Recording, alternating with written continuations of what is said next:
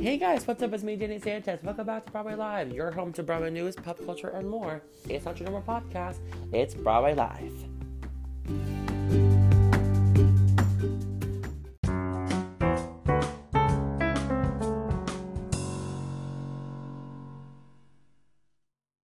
Hey guys, welcome back to Broadway Live with your host, Danny Sanchez here. I am super excited to continue the conversation of the Tony Awards, the 2020 Tony Awards. So guys, part one, last episode we talked about, my opinions and things of, how I felt about it, all the nominations and everything. But now I brought on a special guest that you have heard before in regards to her lovely expertise and knowledge of the Broadway theater community. She's one of the heads of the Russo Richardson production team. And if you would like to, please point your calendars at Heather's on YouTube is coming out on October 30th.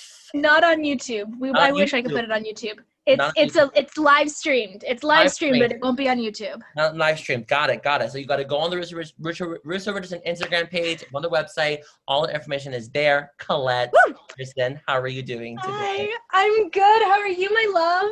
I'm doing amazing, guys. So when I first told the Tony Awards stuff happened, I was like, I need to talk to Colette because Colette. Colette, ever since I met Colette, we have like the same mind when it comes to, things analytically on a Broadway, but also in like behind the scenes in the business side of things. Just to, two brains is better than one, just to see, what I'm picking out your ideas and everything. So let's just get started. So basically, if you guys don't know, you should know if you're living under a rock. The Tony Awards are happening this year, and you're probably thinking, what the heck? Because that season was cut very short due to the pandemic. Colette, how do you feel about the Tony Awards actually happening? Give me your honest, genuine opinion. I think it's a really tough situation to be in because I can completely understand both sides of the argument. I think that it's really tough to do an awards season when there's not very many shows that are eligible. But I also understand that historically the ratings for the Tonys, the network ratings have been dropping significantly every single year for the past while. And they've been like, the theater community has been fighting with CBS to not drop the Tony Awards broadcast entirely. So, we don't, as a community, we need to have something that will get some kind of rating so that the network doesn't, go, oh, there's no Tonys, and then decide not to broadcast the Tonys when we can have one. But it's really tough. I think the really interesting thing about this season is that because there's a natural divide in the way that the season opens, if you pay attention, you'll notice the plays always open at the beginning of the season, and the musicals always all open right near the end. And because of that, we currently have a season with a totally reasonable number of plays. Yes. And a completely unreasonable number of musicals. And I think that it's interesting because because we're all so musical centered, and because the Tonys are so musical centered, because it's so hard, like, what are they going to do? Like, bring everything on and do a scene from the play? Like, that doesn't work as well as doing a big musical number with sort of flashy sets and jazz hands. So the Tonys becomes about the musicals, and we all forget about the plays, and now the plays are finally having the moment to shine. So I'm honestly kind of excited about it being the plays this year. I don't know whether I would have had any of the musicals be eligible or whether I would have just bumped all the musicals to next season, but there's like complicated things in terms of that as well, because they can't make a different rule for the musicals and the plays. So like I understand it, but it's just one of those rock and a hard place situations, right? Like there's no real right answer here. Yeah, it's really interesting because when you just said if either just not having musicals eligible, it's like the musicals drive the Tonys. It's it's the thing that we look for every year in regards to people that look forward to seeing the Tonys in their own home versus different shows opening in the season that we want to see, but now we only have 4 that are eligible for this season, which we'll go into in depth. But when I found out that they were still happening, it was a massive big question of what if, what's going to happen. And right now, the Tony Awards, Absolutely. there's no set date yet. We just have the Yeah. nomination out, and there's still no date. I like personally, I was on team. Let's do a like tribute of the Tony Awards and have all the sort of major players do a number and do like a tribute to musical theater instead of a Tony Awards. I was very much on like tribute to the Tonys rather than Tonys 2020.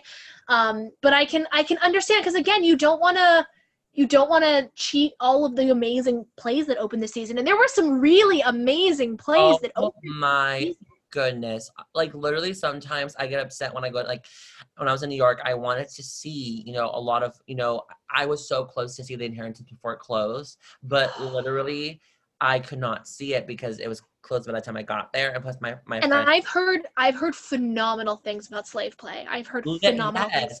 I didn't manage to get down to New York enough last year to see anything, because again, I was planning on going later in the season. But I think having been the theater kid that doesn't live in New York, I can understand where the all you know is the musicals comes in, because there's just no, like, with the musicals you can listen to the cast album, you can see like the promo videos. They don't really advertise the plays in that way. But when I started living in New York, like not this season but last season, I saw both Ferryman and Choir Boy. Oh. And both of those shows were some of the best stuff I had seen all season, and I saw quite a few of the musicals that opened that season. Oh my god, I literally like. So it's like, don't knock the plays, guys. Don't knock the plays. They're stellar. Literally, when a Choir Boy first like came like a thing, Jeremy Pope, like just Jeremy Pope. Jeremy Pope went to AMDA, and I was so proud of that. Yeah, you did. We were literally all like, Jeremy Pope! I don't know him. Like, he went to AMDA long before I did. But, like, everyone at AMDA was like, AMDA grad! He's from Orlando. He's from Orlando. He's just, I remember, like, seeing him play that part live was a otherworldly experience. Like, we're getting off topic, though. Yeah, we're getting off topic. But, like, Jeremy Pope, we love Jeremy Pope. But going in depth with the Tonys, we had the lovely Jezebel Eichelhart telling us the nominations. It was a very good, virtual, telling us the nominations ceremony. Very, cutesy, all of that. So do you want to start by the big topics of musicals, or go in with, the plays? Oh God. A track. I don't know. What do you want to do, Danny? Okay, so right now I have my notes, and I see. I'm trying to get out of the way. So when we see, best original score written for the theater, we think of the lovely musical theater scores, all the great scores that, we have probably, the best scores that we have on Broadway. But the thing is that they're all plays this year. Yeah. So I don't know how I feel about it, but also it's like, it also makes sense because the 4 shows that are eligible, only one of them was original music. Yeah. I'm not surprised, and I'll tell you why. If you want to think back, I know it's a long time ago and 2020 feels like a decade, but if you want to think back a couple of years to, oh gosh, it wasn't last season, but the season before. Was that, was that Mean Girls, SpongeBob, yes, Frozen and Band's Visit. Yes. That Tony Awards being a sweep for Band's Visit. Band's Visit is incredible. Do not get me wrong. I love that show. I loved seeing that show. But in having that show sweep the Tonys, the American Theater Wing made a very clear statement that they were standing behind shows that were not commercial adapted properties. Yep.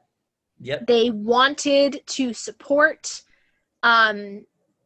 musicals that were original, and Band's Visit isn't original, right? It's based on a movie. Yes. But that that was a very clear statement on behalf of the Tony Awards that was going, we don't want commercial musicals in this house.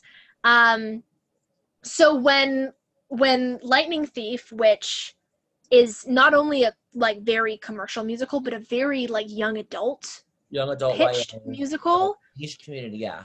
I was not surprised that they weren't getting nominated, just because, look, musicals written for young people are angsty. And the music is generally fairly structurally simple, right? Like, we don't have like Sondheim level complexity in the music writing when we're writing for teenagers. That does not discount the fact that it can be a moving show that means something to people and has a great bopping score and be awesome. I'm literally producing Heathers right now, which is one of the angstiest and most musically simple shows that exist, right? It's not, although there's some complicated moments in Heathers. In any case, but that is not something that the people who decide who gets nominated for a Tony are a fan of, because they tend to be older, and so, you know, angsty musicals sound whiny to them, which, you know, that's just an age difference thing. It's like the people who are choosing the Tonys were not the target audience for that show. 1000%. Like, literally, it's the committee itself is not a, you know, it's not for them. It's not, you know, I think who was on the committee? Daphne Rubin. I know, like, Daphne Rubin Vega was. I don't know this year's Tony committee off the top of my head, but yeah, I know some actors and some people in the community were on it. Yeah, and it's a matter of the fact that with Lightning Thief itself, you know, it already had a limited run on Broadway for 16 weeks, and it inherently did not perform reviews well within the New York Times major headlines within the Broadway, you know, spectrum, but it was received well. The way I went back and read some of the reviews. It was received well off Broadway and throughout the tour that they went through, with its very minimalist DIY, you know, atmosphere set and all these things like that. But once it got to Broadway and, you know, having that, you know, little engine that could show in comparison to other materials in New York, to have that stand alone, you know, didn't really match what Tony was, the committee was. Yeah, well, and some shows, and like, I will, you know, preface this by saying, like, I live in Toronto now. I didn't actually get to see all the shows this season. Yeah, I mean, yeah. In person. I saw Jagged Little Pill. That's the only one that I managed to actually get to see in person. I almost saw that show. Ugh, my heart. Okay, continue. But there's also something to be said for the fact that not all musicals are meant to be Broadway musicals. Like, if you put the last 5 years on Broadway, it wouldn't work. Because here's a fun fact for our listeners at home. Broadway and off-Broadway are terms that define how many seats there are in the theater. Yeah. That is literally what those words mean. So when someone says it's a Broadway show, they mean that there are 500 or more seats in the theater, and the theater's in Manhattan. If it's an off-Broadway show, it means that there are somewhere between 99 and 499 seats, and it's in Manhattan. If it's an off-Broadway show, then there's less than 99 seats in the theater, and it's in Manhattan. So it's not like being on the street means anything. So it's purely about size, right? And just like there are some shows that you do regionally that you want in a black box space. Like, if you're working in a black box space, it's an off-Broadway show. It's not gonna fit. And from what I knew about Lightning Thief, it's a small cast show. Right? If you were gonna do Lightning Thief, the Broadway musical, you'd want a bigger cast. You'd want special effects. But they didn't have the money to do that. If Disney Hyperion had produced it and had done it with, like, you know, a giant mechanical Hydra, then that's like one thing. But it seemed like the way that they put the show together, because they were doing it on a bit of a shoestring budget, made it fit really nicely in a black box. And then when you try and move that into a Broadway space, a lot can get lost because the audience is so far away, right? So there's that to think about too, is that sometimes shows don't move to Broadway or don't do well when they move to Broadway just because they're really an off-Broadway show, and the only reason why they're moving to Broadway is so that they can go after the Tonys. Yeah, and you know, the property of Lightning Thief was, you know, was done by the same team with Be More Chill, and was, you know, with Joe Trasick and Jennifer Tepper, that producing team, I think. But with that show in particular, you know, I remember reading it didn't really do well within the reviews, and also it's not a major factor, but it's also to account everyone in the show made their Broadway debuts except for our leading man, Chris McCarroll, which, you know, doesn't mean anything, but in regards to just the whole show constructually, you know, and like I'm going to see this show, but wait, who do I know in the show? You know, when you go see a show on Broadway, you relatively know who the actors are or have a following. It's tough to market a show with an entirely like Broadway debut cast. Just having one. It can be done successfully. Like I'm thinking right now when Bring It On hit Broadway, pretty much everybody in that cast at that time was making their Broadway debut. Everyone, literally everybody, because of Lin-Manuel's attachment and of course the property of Bring It On, of what it was. So now it's like, and I think the other thing we have to remember is Percy Jackson was not as culturally impactful on a wide scale as something like Harry Potter.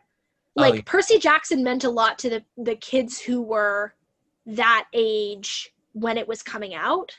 But, you know, like I teach kids, I don't know whether there's kids who are reading it now. I don't know whether it like meant anything or had any connection whatsoever to the parents. Like, you know, sometimes when you have those like book series, they're like cultural phenomenons. I don't feel like Percy Jackson was a cultural phenomenon on the same scale. It was a really successful book series for the demographic of people who were the right age for it when it was coming out. And as a result, it's like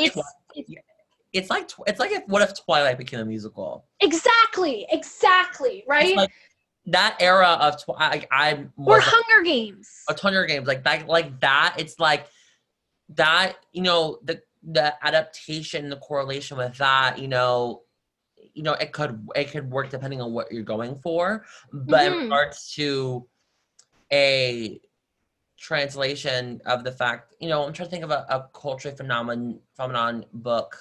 Well, like. This sounds dumb, like Little Woman, like that's a culture. Yeah, but that was like they're so huge, so widespread. Like everyone knows that story, right? Because here's the other thing that becomes tough when you're adapting a book into a musical is there's so much plot in a book. You can't fit.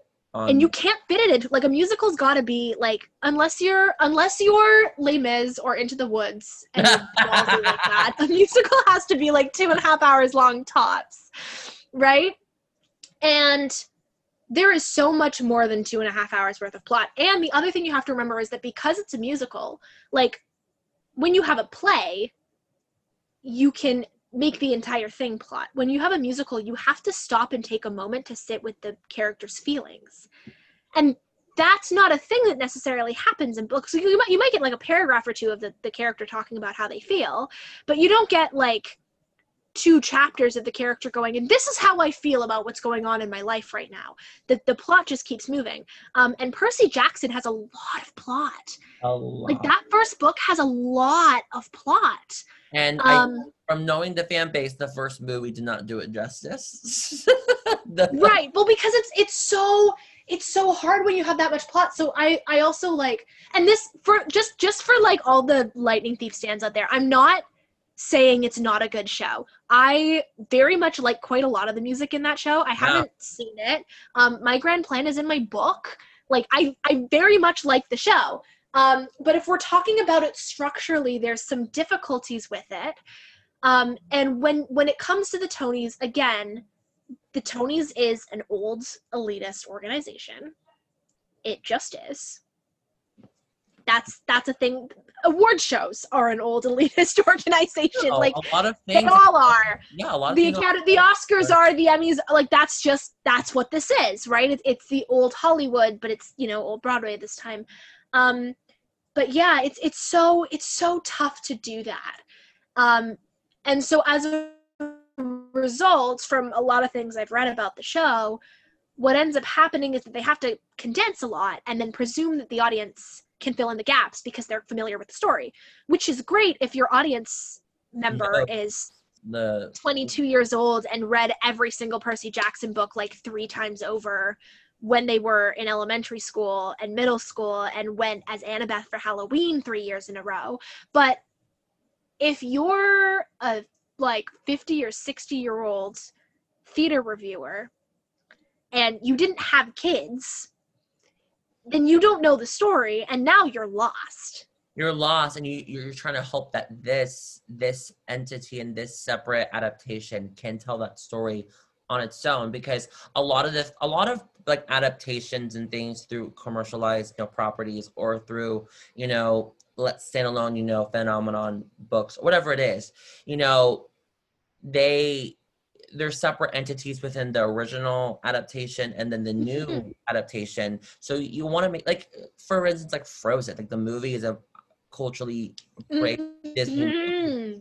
And with the musical, even though it's of the same vein and same property, it's a separate entity and a separate, thing that, you, of course, the movie, duh. But like, what if someone has never seen Frozen or doesn't know anything about it? You would hope that this sole piece of art and this interpretation can tell that story justice. And if it can't, exactly, it's not going to work. You know what I mean? Well, and this is a really interesting thing because I had a playwriting workshop that I went to when I was in high school, and this sounds like a real huge non sequitur, but give me a second.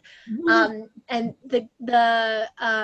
it was Kevin Loring, who I'm guessing none of you have heard of, but he's a fantastic Canadian playwright and director and actor and just all around amazing theater person. Kevin Loring. Kevin Loring. Okay. I hope I'm getting that right. I'm like I'm going to look it up and make sure I'm getting that right. Yeah, no, I got that right. I was scared. It was a while ago. But he said, if you're writing a play, the most important thing you need to know is, are you writing a play or are you writing a book? Or are you writing a movie? Or are you writing a television show? Or are you writing a web series? Or are you writing a comic book? Because here's the thing. Every single story has different elements to it that lend themselves to different mediums. If you are telling yourself you're writing a musical, but in your head you're imagining close-ups, it's a movie, right? You can say it's a musical all you want, but it's not going to work as a musical as well as it does as a movie, which is why when you adapt something for a different form, you have to actually change the story a little bit. And change what parts of the story you tell and what scenes you can and cannot include, because different mediums are different forms of storytelling and demand different things of you. And so some things have to get sacrificed or changed, and sometimes that like adaptation works really well, and other times it super doesn't. And there are some times where, like, I mean, I'm sure we can all think about movies that we saw that were originally books, or Cats. Right? It works really well as a live stage show, but when you try and do that as a realistic movie, it's nightmare fuel. So, sometimes you can't. Yeah. Sometimes you can't adapt everything into a musical. Not everything can be a musical. And I'm not sure whether that's necessarily the case for Lightning Thief, but I think that with the decisions that they made, Lightning Thief was for people who had read the book and for people who the book meant something to. And from what I've seen and what I've heard from the show, it's not great at communicating the story to people who have no familiarity with it whatsoever coming in. Okay. And that's okay. There is validity in there being a musical out there whose target audience is the large group of young people who read that book. And it also is going to introduce a whole bunch of young people to musical theater. So I'm not saying there's no space for that, but I can see why a Tony Awards nominating committee wouldn't choose to nominate that objectively, even when there's so few so few shows in the season. And I think the other thing we have to remember is that, like, if the season had gone ahead as planned, we wouldn't be talking about Lightning Thief at all. Everyone would have forgotten that it happened. Nobody would be, I mean, a couple people would probably still be upset that it didn't get nominated, but nobody would be shocked. And so I feel like it's part of the, well, there's only 4 shows and so they have to kind of thing. And I get the sense that the Tony Awards are trying to hold on to some, and this is a very elitist concept, but some amount of like, this is the bar that you must meet in order to be considered eligible or good enough for a Tony Award. And I don't know how I feel about that, but it's definitely a thing. Yeah, and it's just, I feel for, you know, I was reading a lot of different messages and tweets from the producers of Lightning Thief and overall different people in the community in regards to, you know, it was a show that people in New York didn't care to, you know, give an interest in, but it also gives this perspective of what example are we setting as New York artists and theater goers of new material or new things going to the Broadway stage. Well, that's the other thing, is that because it's the only original musical, like, I can understand why they're like, well, because it's Lightning Thief, but as the only original musical, that becomes incredibly problematic. There's just this season just becomes a trap. Like, no matter what direction you go, it's a trap. And it's a way of the fact that, like, the Tony Awards, while it does deem competitive with the shows nominated, but also what's the core of the Tonys, of course, is to honor the shows that were, you know, represented in that season, and to give that, you know, honor. And it's an honor to be nominated. It's an honor to, you know, have your show represented. But, you know, for instance, that shows that open and close early, like Amelie and Tuck Everlasting and stuff like that were open but didn't survive that long. There's actually a term for that. Those are called lame ducks. If you close before the Tony Awards, you're called a lame duck. And it actually statistically makes you less likely to get nominated or win anything. Fun fact. Yeah, I mean, people have forgotten about you. Yeah, because it's crappy as that is. Public, and that's the thing with, like, when it comes, like, with Broadway shows and versus, like, movies and, like, with film, it's like with the film, it's done with one time, it's done, that's, you know, it's an existence. It's just a matter of, is it gonna be culturally, you know, is it a, you know, culturally big film, is it raved, you know, all these things that, you know, all the things that go with that.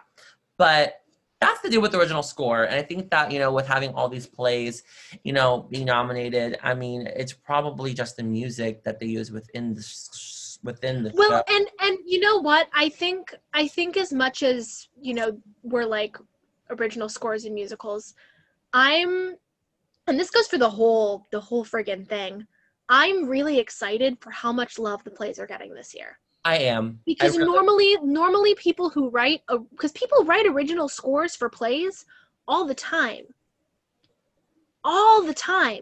and they never get any recognition for it because it's always about the musicals. Yeah, you're totally right. So, like, this is a really great opportunity to take a second to recognize all the amazing, because, like, scoring music for a play is a skill in and of it's a completely different set of skills, right? It's a completely different art form than scoring music for a musical, because it's very similar to sort of film scoring, but in a sort of for a different medium.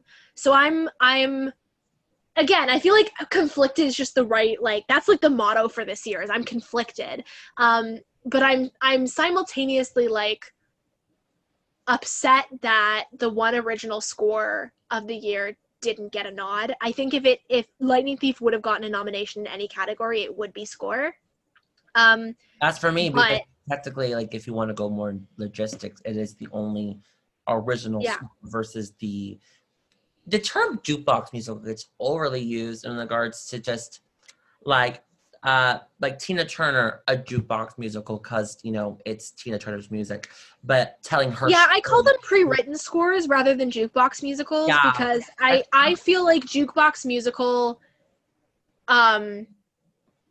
refers to a very specific kind of show where there's music that it's essentially trying to write a musical around a concert is how I see jukebox musicals. And I think biopic musicals of artists that use the artist's music are like, they're biopic musicals. That's a complete bio musical. I don't know. Like, I can't call it a biopic because it's not a picture, but you know what I mean? Yeah. It's just like it's Jagged weird. Little Pill is a jukebox musical, but An original, Tina because Turner isn't. the thing is that Jagged Little Pill, it's an original concept, plot-based storyline, Yes. but told through Alana's music. Yes, Like, and the other thing that's worth noting about Jagged is that the Tom Kitts arrangements are, first of all, Tom Kitts arrangements are phenomenal. That's a sentence in and of itself outside of the context of Jagged Little Pill. I friggin' love Tom Kitts arrangements of anything ever. So now that that's been said, the arrangements of Jagged Little Pill significantly change the context in which the songs exist in a way that shows like Mamma Mia don't.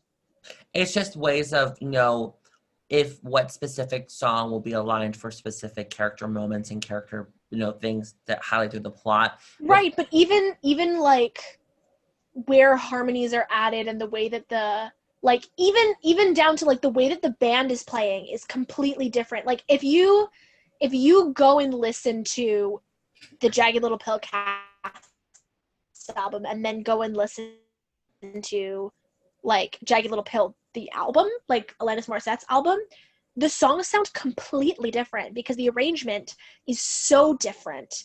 I don't want to go as far as to say that it might as well be an original score because it isn't, but the arrangements have been transformative on a more significant level than I think we normally see with jukebox musicals. It's transformative in the way that it needs to apply its width to a Broadway stage.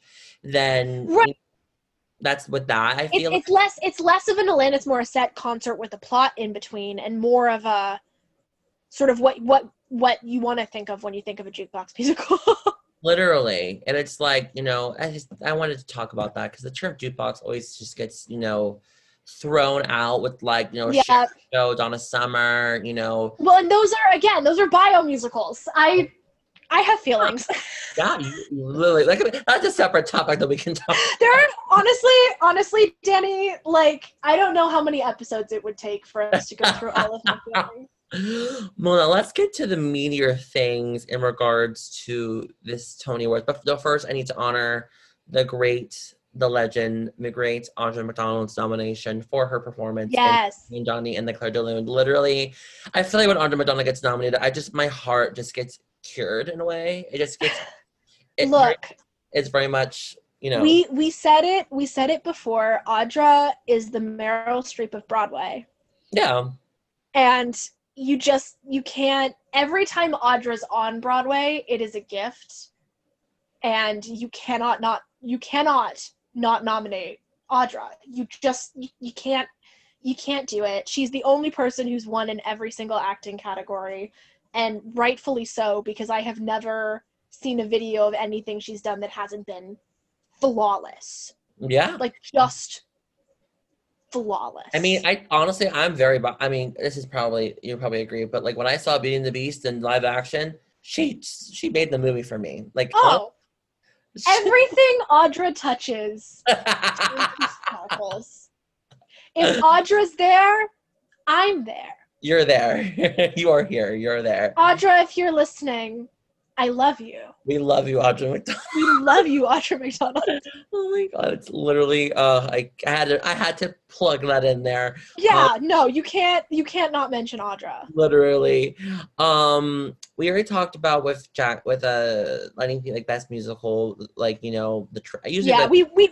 talked about Lightning Thief. Yeah, a lot. I think that the one big thing that we haven't talked about is best performance by a leading actor in a musical. That is the elephant in the room, isn't it? It's the big conversation is because there's only one person nominated. And to give structure behind this and clarification, no, he did not win by default. He still has to get a 60% agreement from the committee if they all agree to win the award. He will, because the like negative PR that will come from them nominating him and then not giving him the Tony Award is not conducive with the Broadway brand. Yeah, it would not.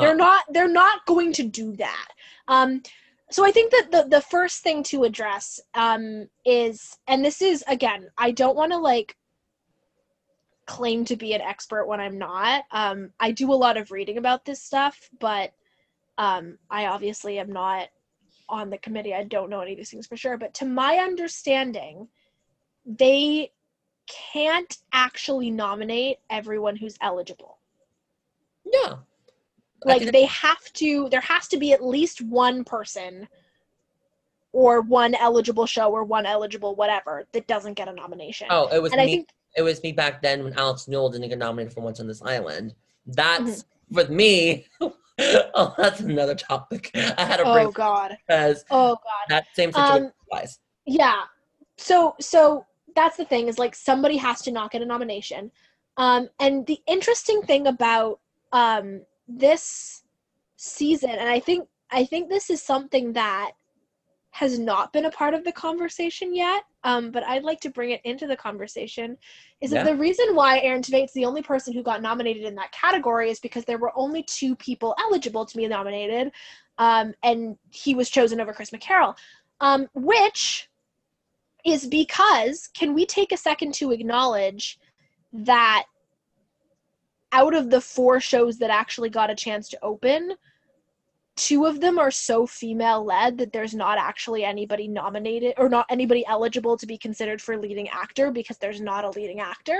Unless, like, can we just take a second to acknowledge that and like how many female-led stories we had this season? I mean, not to say like again, but even if you think about what would have opened, like Six would have opened, Company would have opened. Like this was about to be a very girl power kind of season. All these things, and like of course, like if it in the context, with the limited shows now, but if stuff did open, there'd probably be a little bit more context.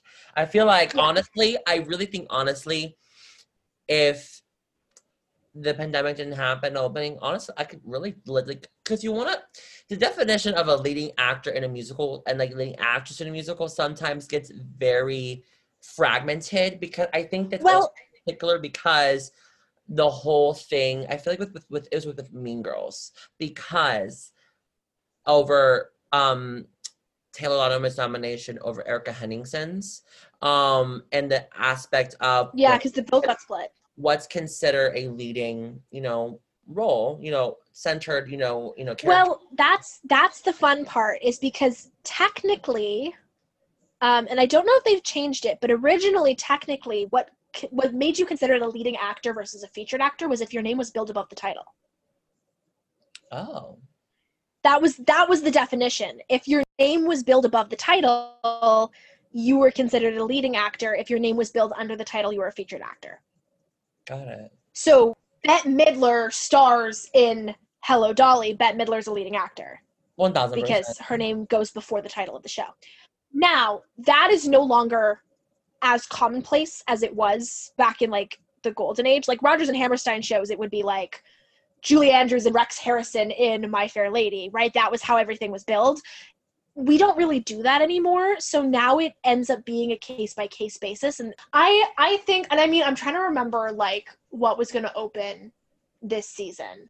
So the shows that were open in this season, that if the pandemic didn't happen, like Six, Doubtfire, I'm gonna try to name them. Six, Doubtfire. We had West Side Story, Girl in the North Country, Company. Diana, yes.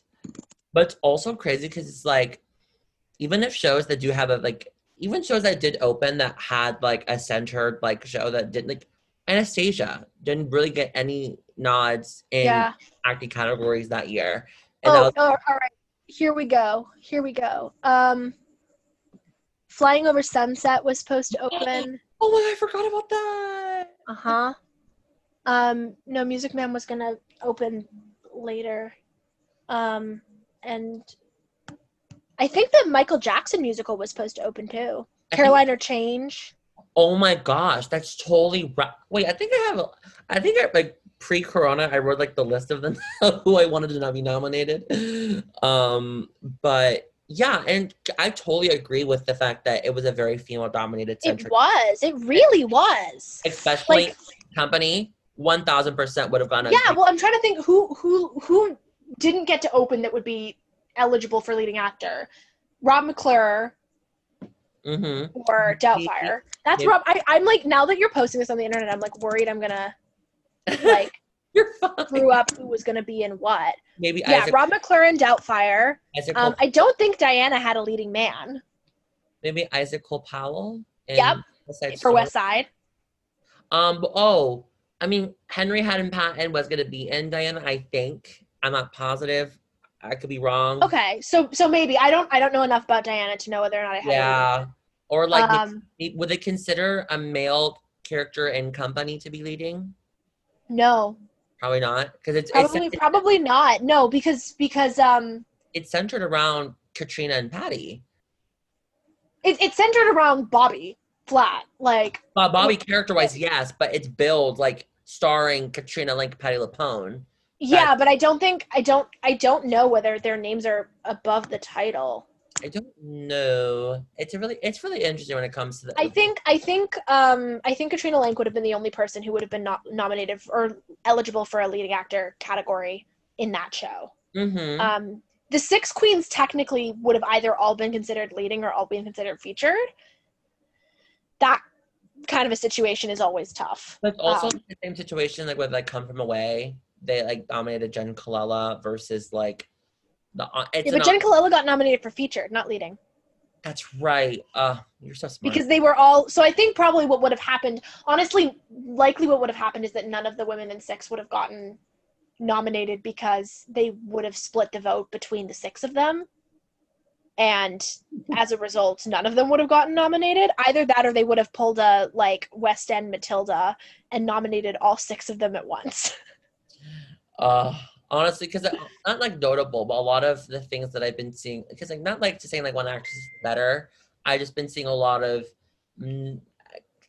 talk and like things with Abby Mueller with the performance in Six. So if you wanted to go in that route, but maybe that's very probably not in that, but I do agree because with best leading actress we have Karen Olivo, Elizabeth Stanley, and Adrienne Warren as the three people. Who like if everything had opened that season, but then what's her name? Who does Maria in West Side Story? Shireen Pimentel. Yeah, might have. That would have been a tough category. I'm trying to think now because like Katrina Lank would have gotten nominated. Absolutely. Like, sometimes Jana DeWall would have absolutely gotten nominated for Diana. Yeah, because sometimes it goes from 5 to 6 women. It really does. Yeah. So then it probably would have been a 6, but then if Caroline or Change had opened, Sharon Wheatley, I forgot her name. Oh gosh, I'm looking it up. And I'm so sorry to everyone who was supposed to open this season, who I'm completely forgetting all of your names. That's her Broadway debut. I think she transferred from the West End. I think that's what it was. I'm looking. Like I think that's what Sharon D. Clark. Gotcha. I was close because I walked past the theater when it was like the marquee, whatever, and I was like, "That's right. That shows how." We're so terrible. We need to know people's names better. We really do. That show itself was going to have like Casey Levy and all great people in that show. Well, that show is just a gorgeous show. And like, it's still opening. I literally cannot wait for it to come. But. I know. But and with Best Leading Actress, I think that, this episode's not going to be like, oh, who's going to win, who's not. I think that it's more of like constructually what I've been seeing versus like, what's going to be the outcome. But like, I think that in regards to structurally with these three women,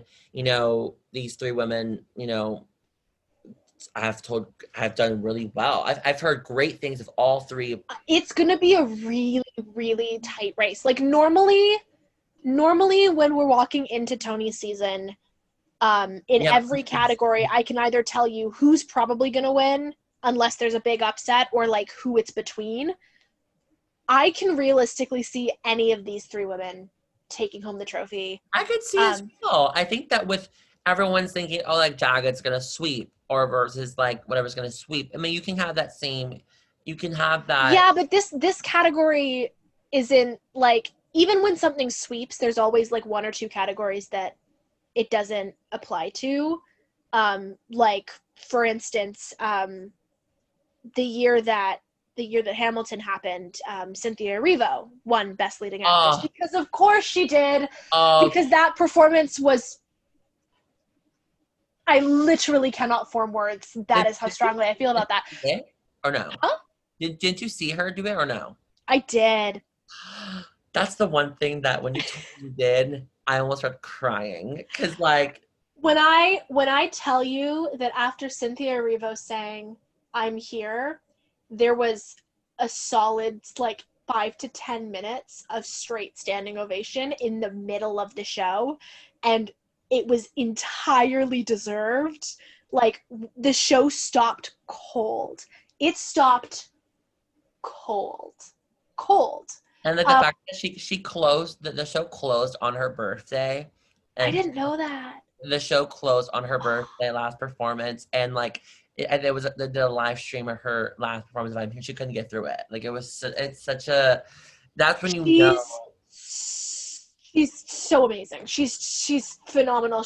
I can't formulate words to be in the new describe how amazing Cynthia Erivo is. In the new Aretha Franklin like limited series, which I'm very excited for her, and just I love her. But also, this is a side note, I want her to be Elphaba, so that's just my note. Oh yes. Who do we have to call? Who do we have to call? Who do we have to bribe? Mark Platt, what's the director's name of forget his name? He's the producer, Mark Platt. But literally get her on board. Joe Mantello.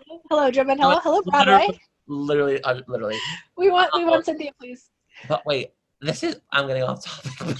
Edit and post. I saw Audrey McDonald today last week. Audrey McDonald does Madame Morrible. But on a side note.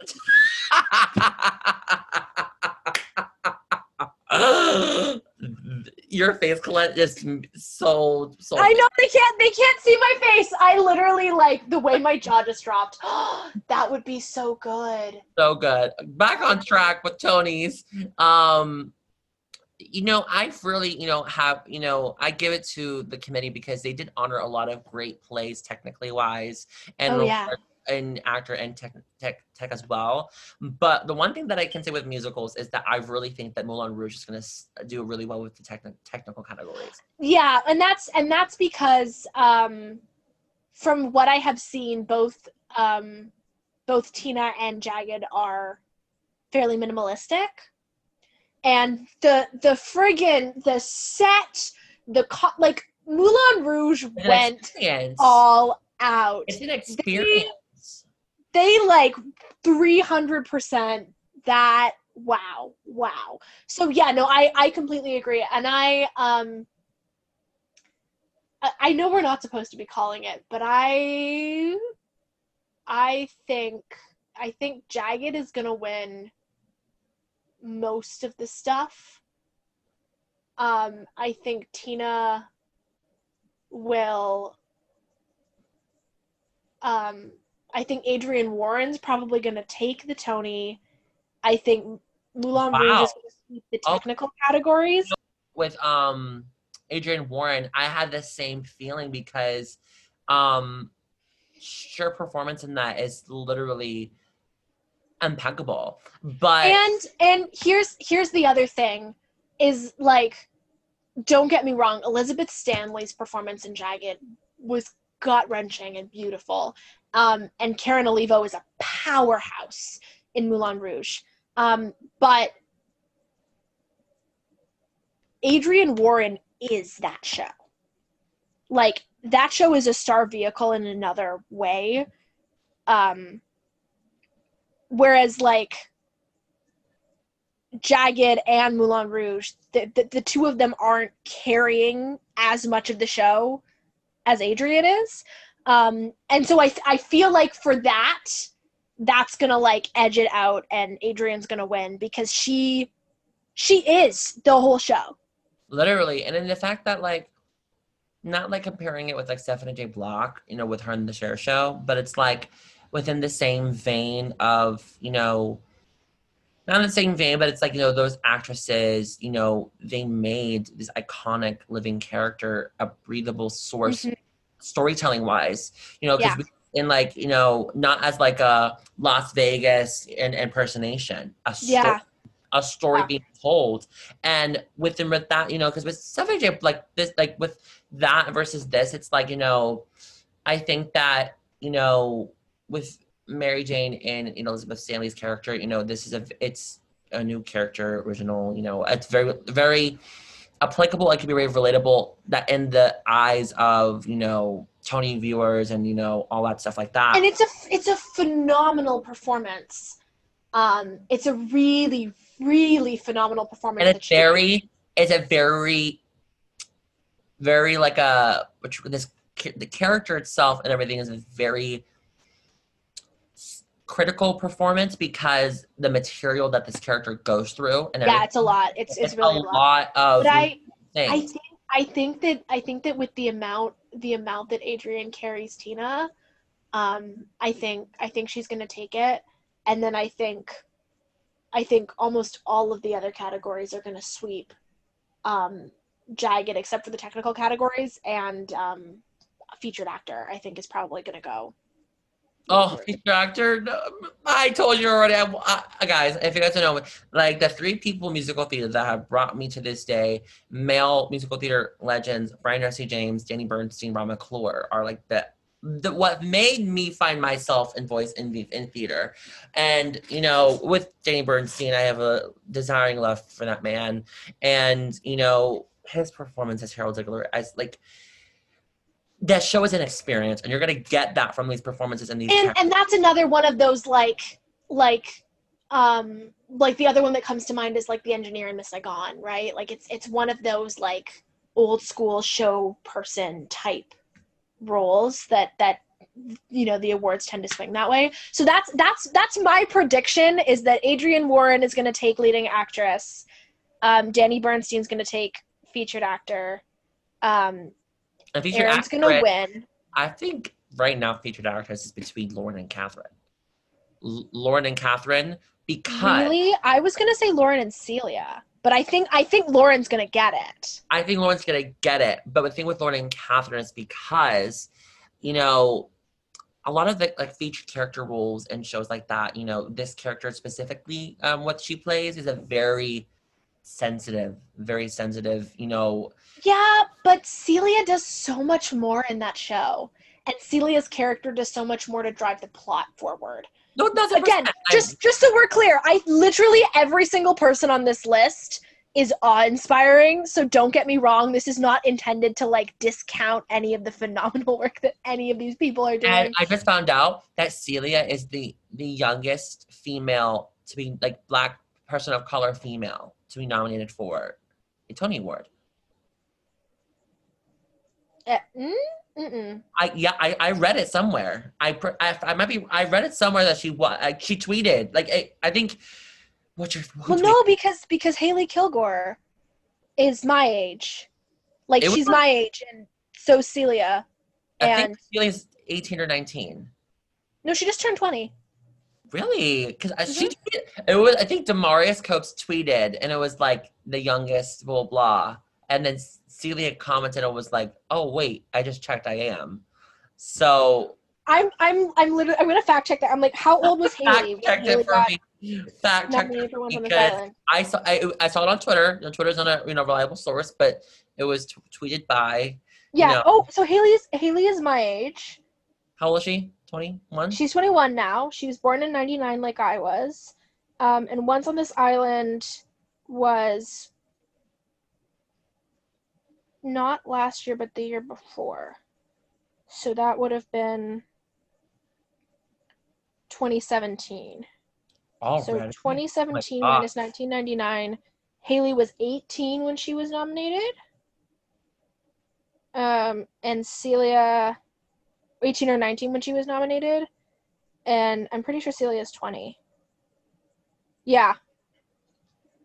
Yeah. So I think Haley was younger, but they're about the same age. I don't know why we're doing this. I don't know why, but I saw it on Twitter and I was like, "Is she?" Because I didn't want to say anything. But even though both of those women, Celia as well, Oh my god, they're phenomenal. They're both phenomenal. be I that actually went to young, school with Haley. like to be that period, like to be that young, and She's so lovely. like LaShawn's is clapping for Celia from the gods, like literally, like 1000% so happy. But I think that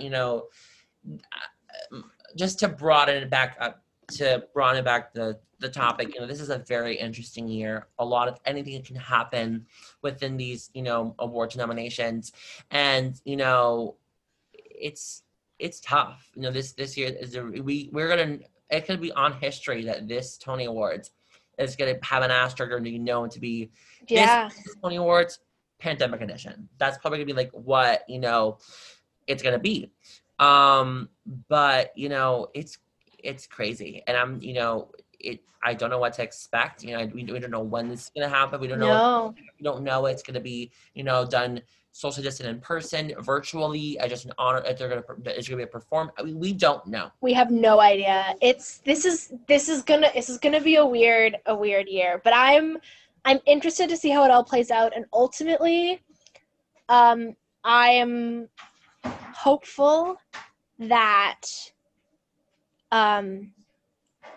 this will spark some additional interest in Broadway, so that when it does come back, and I say when because it will, when we are able to gather in person again and do theater that way, that the audiences will be ready to come back. Yeah, I think that it will be a much once everything comes back, it'll be we'll know when it's right to come back. Yeah, exactly. Now it's just I still feel like we want it so bad, but I personally think it's not we're not ready. It's just Not yet. we're just not ready right now. No. Not trying to get too worldly and political. It's right now we're just not ready. And as much as I sympathize and I empathize with all of Broadway actors, stage managers, everyone that contributes to a Broadway show, in New York, but also everywhere in the entertainment industry. Yeah. I give so much. It's not because anybody wants that not to happen. It's because it's just not safe yet, and it sucks, and it's hard, and it's rough. But like the enemy here is a bacteria. The enemy here is a natural disaster, arguably. Now, that's not to say that certain people haven't done not great jobs at fighting the enemy, but we won't get into that.